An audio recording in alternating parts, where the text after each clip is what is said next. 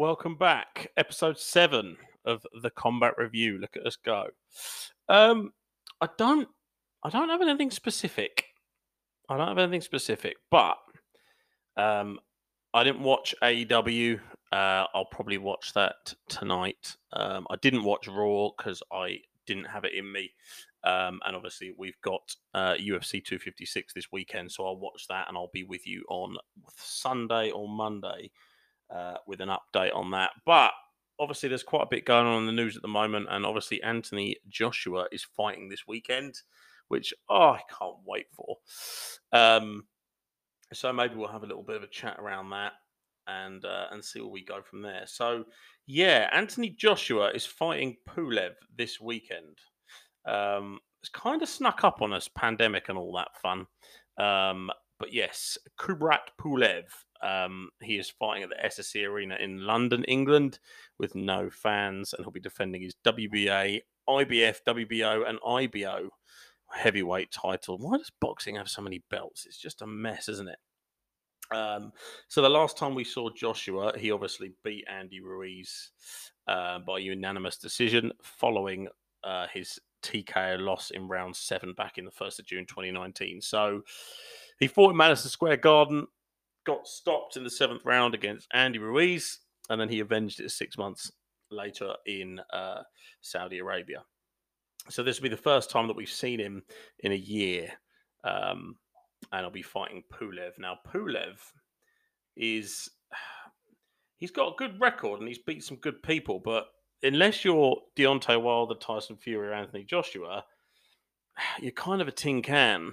And I mean that in the nicest possible way, because he's not a tin can. He's obviously a very polished boxer with a very, very good record. I mean, going down the people he's beaten, he's obviously beaten Derek Chisora. He's beaten Hughie Fury. He's beaten Kevin Johnson. He's beaten Maurice Harris. He's beaten some half decent boxers, but they're not the elite. He's never really beat the elite. Even Derek Chisora is not the elite. There's kind of a gatekeeper or stepping stones, and then there's the top. So there's basically the top 3, and then everyone else. And he's part of the everyone else gang. He might be a little bit higher up in the everyone else gang, but he's still part of the everyone else gang. So not expecting massive things from Pulev. I'd expect Anthony Joshua to win. Most likely a decision, I'd imagine. I mean, it's hard for me. I don't want to shit on boxing, but when it comes to heavyweight boxing, it's not what it used to be back in the old days with Ali and Tyson and Lennox Lewis and Evander Holyfield. But it's kind of had a resurgence the last 2 or 3 years because of Fury, Wilder, and Joshua. The thing that frustrates me about boxing is that they don't fight. Like, Joshua should have fought Fury by now. You know, that should have already happened. That fight should have happened. And at the moment, that fight's nowhere to be seen. Fury obviously came off the draw to Wilder, which he actually won. I've yet to find someone that doesn't think he didn't. He then obviously emphatically beat Wilder.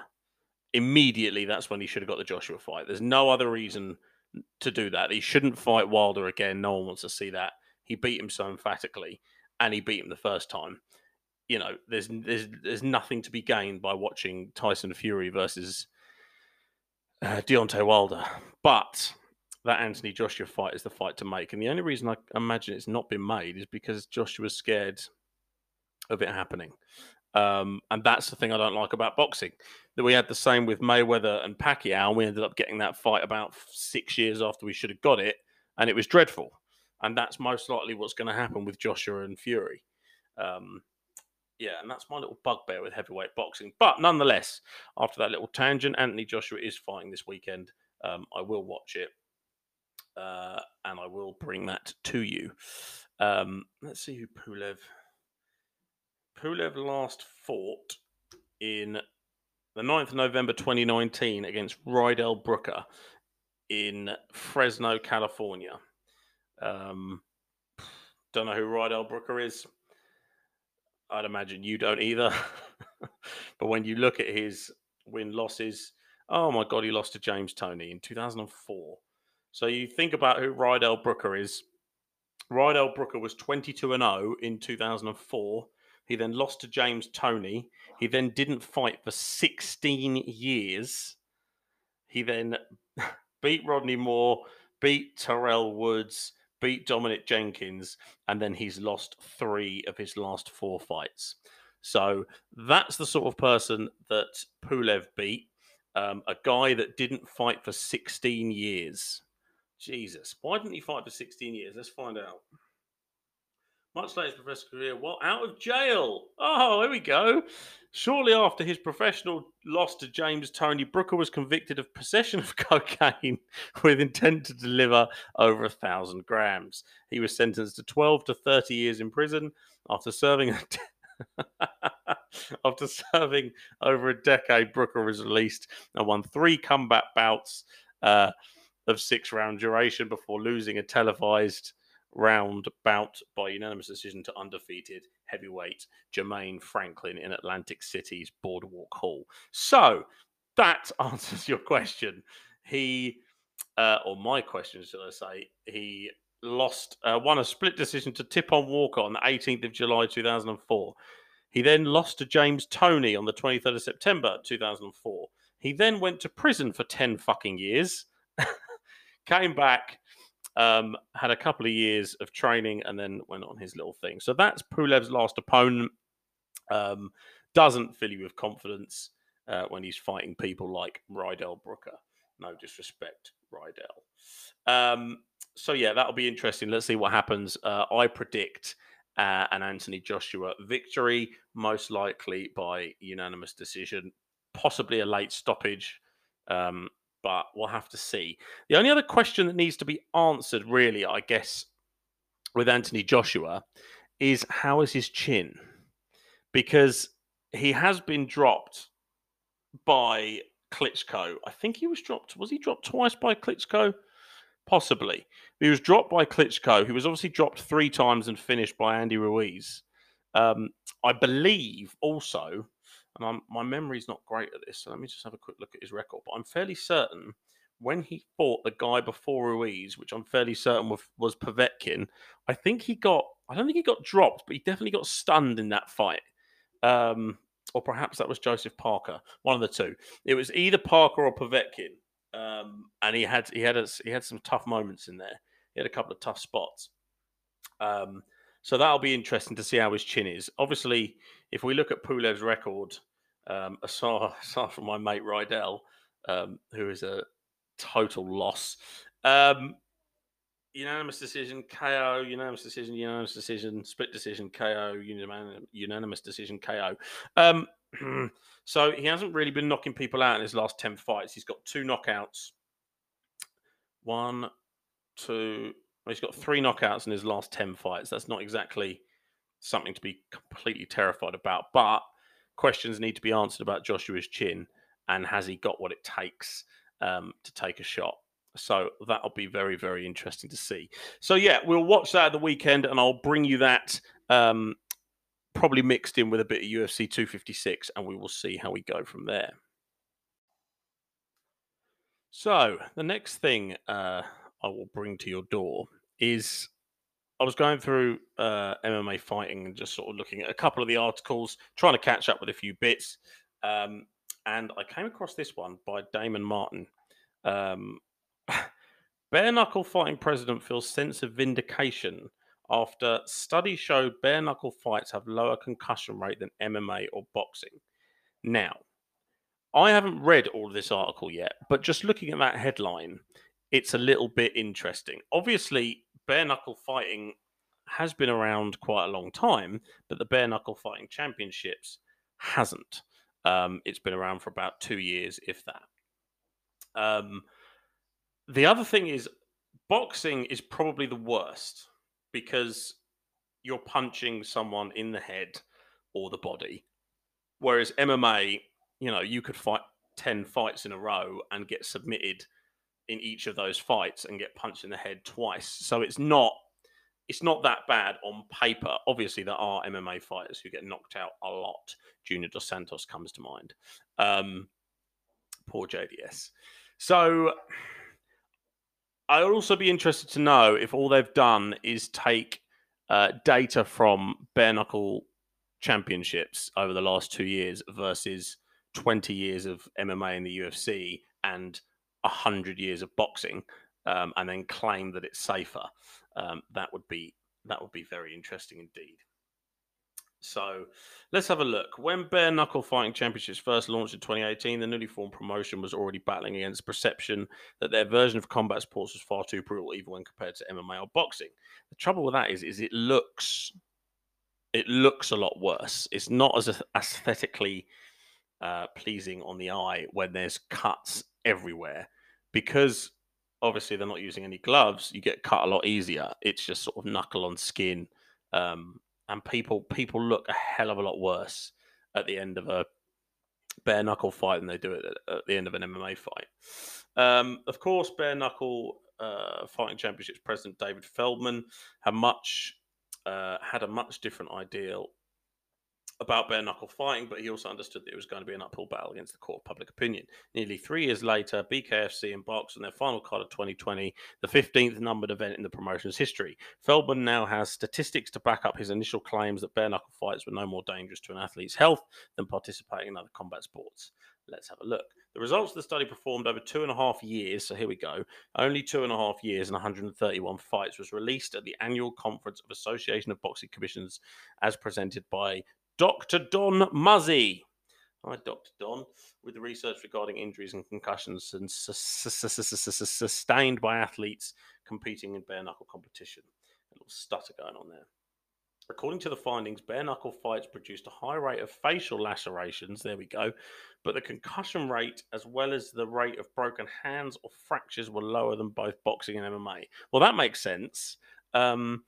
Because there's going to be a lot more facial lacerations, as I just touched on, because they'll be punching with just their bare hands and their knuckles.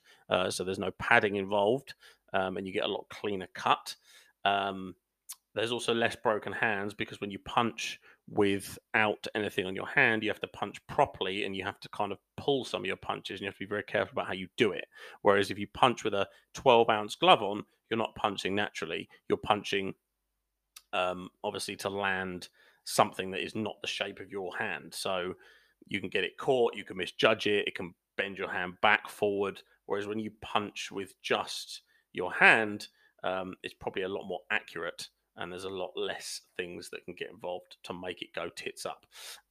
So the study showed that bare knuckle fighters who exhibited concussion-like symptoms when examined by a ringside physician was 1.5% compared to boxing with an estimated 6 to 12%. That's a big fucking estimation.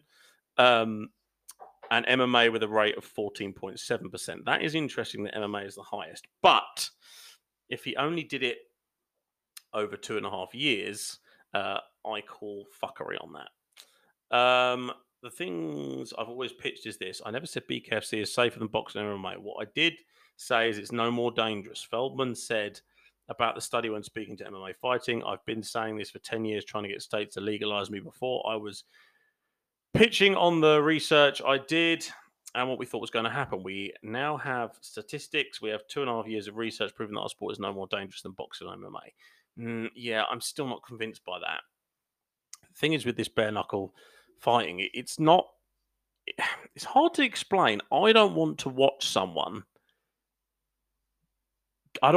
one of those fights because it looks ugly. Like, I don't mind seeing someone getting knocked out. But in MMA, when there's like cuts all over the place and there's blood all over the canvas, I mean, it's not that bad, but it doesn't happen all the time. So when you see it, it's kind of like, oh, and then it's gone and you don't see it again for maybe another event or two. But with this bare knuckle fighting, you see it all the time. I mean, I haven't watched a lot of it, but every single clip that I've seen, someone's been busted wide open like they've just received a chair shot from The Rock in 1998. So, yeah, bare knuckle fighting is not my favourite, and I don't think that it's dangerous or more dangerous than MMA or boxing. I wouldn't say that. What I do say is I don't want to watch it. I think it looks ugly. I think it's messy. Yeah, I'd rather go down the local pub and watch someone get into a fight there than watch bare knuckle fighting. But I guess it's somewhere else for fighters to go when they finish their careers, or want more money or things like this. So I don't know how financially it works out. And you see like Artem go over there, and they paid Paulie Malignaggi, and I don't know how much they paid those guys. I wonder if I could find out. Paulie Malignaggi, bare knuckle FC pay. Let's see if they tell us. How much did Paulie Malignaggi get paid? In my hometown, defending champion. That was against Adrian Broner. Bare knuckle 6. PPV falls below estimate. Paulie Malignaggi bare knuckle pay. Here we go. Let's have a look and see what this says. At the end of the day, Malignaggi versus Can't find it. But it'd be interesting to see exactly how much he was paid. Here we go. Paulie Malignaggi tells me in our interview that he'll be making more than the top-paying UFC 236 fighter, which is 350 grand plus for his bare knuckle fight against Artem Lobov on June 22nd, which means he's probably not, because you would lie, wouldn't you? So yeah, I can't find out, but interesting. I don't know how financially that system works at BKFC. Yeah, I'm just not that interested in seeing it, and I don't hear about their events coming up. I don't hear about their fights. They probably need to do a little bit of a better job of advertising themselves. If someone like me who is into fights, watches fights, is on forums and things like that, and follows on Twitter and YouTube and Instagram and all that sort of stuff, and I don't hear about it, then that's probably not my fault. But yeah, so BKFC, interesting. But as far as that study goes, I'm not too sure I believe a word of it, just because it was only done over 2 years. No sell from me. Okay, well, the next little bit of news on here, excuse me. The next little bit of news on here, judge moves forward with the UFC class action lawsuit, adding fighters from 2010 to 2017. This is an article by Stephen Maracco at MMAfighting.com. And I heard about this the other day, and I know that there was that first initial lawsuit that went in with a couple of legends 5 or 6 years ago that kind of went all quiet around about the time they bought Strikeforce. But this one seems a little bit more severe, as a judge has kind of said that, yes, we can move forward with this. So interesting. So what it says, after tipping his hand earlier this year, a federal judge on Thursday certified a group of UFC fighters as A-class. Moving forward, the ongoing class action lawsuit against the industry-leading MMA promotion and exposing it to damages from a much larger pool of potential plaintiffs.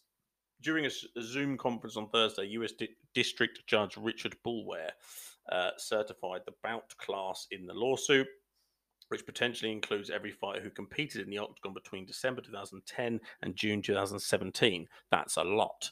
A group that estimated at approximately 12,000 fighters. That is a lot.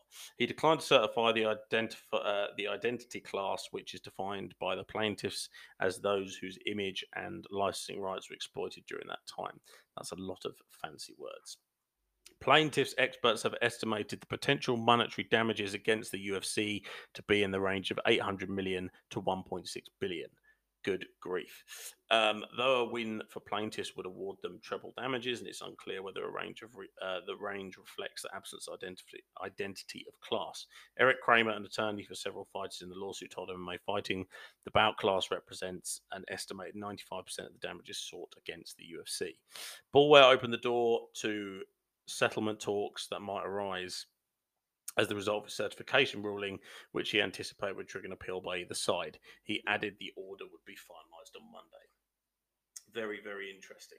The antitrust lawsuit initially was filed in 2014, here we go, by a handful of UFC veterans who accused the promotion of engaging in anti-competitive schemes to press fighters' earnings and impair rivals such as Strikeforce. UFC attorney have argued in court that wage share, the metric used by plaintiffs to determine how much wages have been depressed, are not a proper measure and that overall wages have increased during the period of contention. The thing about this, it's very, very difficult. When you're the UFC, and this is kind of my opinion on it, when you're the UFC and you run a privately traded company or a privately owned company that's not obviously publicly traded, it's up to you, obviously, how much money you earn. It's up to you how much money you pay people. They can say no. Like, it's not a problem. And then you can go and fight for Bellator. And I do understand that it's difficult because those might be the only two choices. But if you are a mid-carder in the UFC and you're ranked, say you're ranked outside the top 15, I would hazard a guess that the UFC will pay you more than Bellator would pay you. Like, it's really, really difficult for me to feel sympathetic for the fighters here because you do have a choice as to whether or not you want to take said fight at said amount of money. The thing I don't like is when they take the fight and they get paid 50 and 50 or 20 and 20 or whatever, wherever you sit in the pool, or you're Conor McGregor and you get paid 5 million quid, and then you look at how much the UFC earns and you get all upset. What's that got to do with anything? Like, you were happy with what you got until you saw what they had. And I saw this YouTube clip like 6 years ago or 7 years ago, something like that. And it was a monkey, two monkeys in a cage. And one of the monkeys was being given celery and he loved it. He kept gobbling up this celery. Another piece, kept putting his hand out, another piece. Then they gave the monkey next to him grapes. The second that monkey got a grape, the first monkey, when they tried to give him celery again, went mental. And that's the difference. Like, you were happy with what you had until you saw someone else had better, or saw that the person paying you had loads of money. And I struggle to see the fighter's side on this. I'm just a little bit against it. You know, the UFC has put a platform for all of those people to make a hell of a lot of money, and they've put a platform for people to earn hundreds of thousands and millions of dollars. And without the UFC, that platform wouldn't exist. Without the UFC, Bellator wouldn't exist. Yeah, we might have got to this point and there'll be something similar, but the UFC were first and they paved the way for all these other organizations and all of these fighters. And I don't like how now they're being sued by their own talent. But I suppose the other side to this is, no matter how big you get, you'll never not have people come after you. You know, every single company on this planet that's got big, every single person that's made lots of money, they've all had to go through things like this. And look, I might be completely wrong in what I'm saying, and I might be out of line, and it might not be what people want to hear. But for me, I'm kind of team UFC on this one, not team talent. But that's very interesting that a judge has said that obviously it can proceed. So we will see. We'll see how that looks moving forward. But yeah, food for thought. A very, very interesting one there.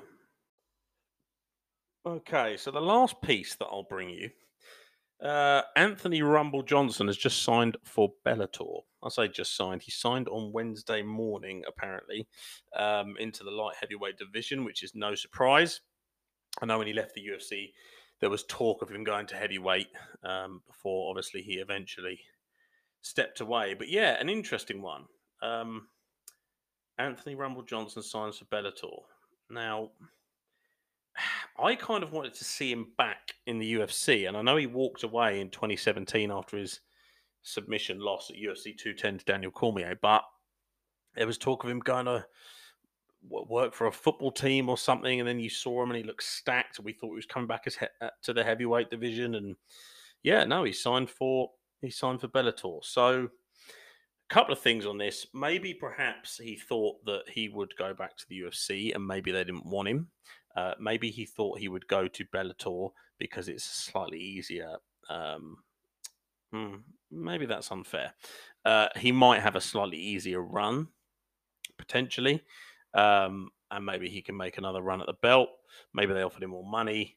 Maybe the UFC weren't even interested. I don't know. But interesting. But what they didn't do is they didn't sign Yoel Romero, who obviously got cut by the UFC recently. That's interesting for me. Why would they sign Joshua? Why would they sign Anthony Johnson and they wouldn't sign Yoel Romero? I don't know how old is Rumble. I think he's 30, 35, something like that. 36. He's 36. Anthony Johnson's 36. So I suppose Romero's 41. So maybe that's the answer to my question. I might have signed them both and made them fight. So yes, it'll be interesting. But if you look at Anthony Rumble Johnson's UFC record, he actually only fought 8 times in the UFC, which for some reason I thought it was a lot more than that. He had a unanimous decision victory. Oh no, hang on a minute. That's why it feels like more. He got cut, didn't he? He got cut. So he fought 1, 2, 3, 4, 5, 6, 7, 8, 9, 10. He got fought 11 times in the UFC. Then he got cut after his submission loss to Vitor Belfort at UFC 142 in 2012.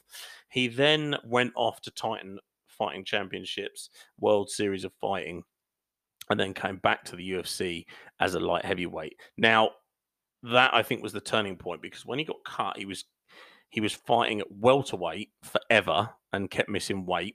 He fought Dan Hardy, for fuck's sake.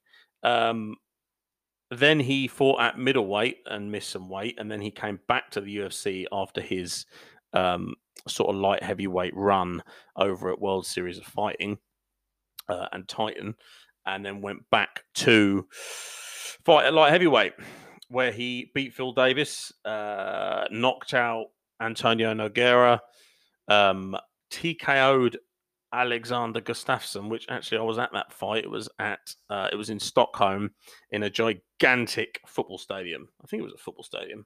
Might have been a hockey stadium, those Nordics. That was a good fight. I was sitting about 2 rows from the front somehow. But the punch that dropped him actually looked like a headbutt. And that was kind of shrouded in controversy. We never really figured out what happened. But he then fought Daniel Cormier for the belt and lost submission rear naked choke in round 3. He then knocked out Jimmy Manuwa, knocked out Ryan Bader, knocked out Glover Teixeira, went on a real tear, then got DC again and got submitted in the second round by rear naked choke. And that was the end of his UFC career. And that was in 2017, April. So that was 3 years ago. Coming up to 4, so 3.5 years ago that was. So yeah, Bellator have signed Anthony Rumble Johnson. No word on when he will fight or how long he needs to prepare or anything like that, but very, very interesting that we're now going to see Anthony Rumble Johnson in Bellator.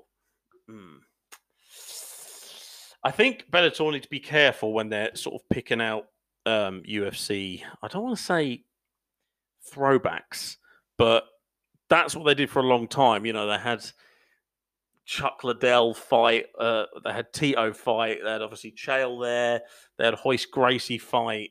You know, they did some silly things. Then they sort of came away from the silly things with the Shamrocks and Kimbos and things like that, and they kind of made it like older legends that were still relatively good, like your Chaels, your Rampages, and your Vanderlei Silvas and things like that. And now I think they're coming further away from that, but they have picked up Rumble. I suppose he's only 35. Maybe that's why they said no to Yoel Romero, but I suppose it remains to be seen. But yeah, Rumble's back. That'll be interesting to see who his first opponent is and if he can still knock people out. Let's find out. Yeah, so a couple of things to think about there. A few little bits and pieces just picked up on. I will be back on Monday with UFC 256 and very, very possibly a little bit of AEW on Saturday, depending on how much I can be bothered and how much I can sit through. Other than that, have a fantastic weekend and I will speak to you all soon.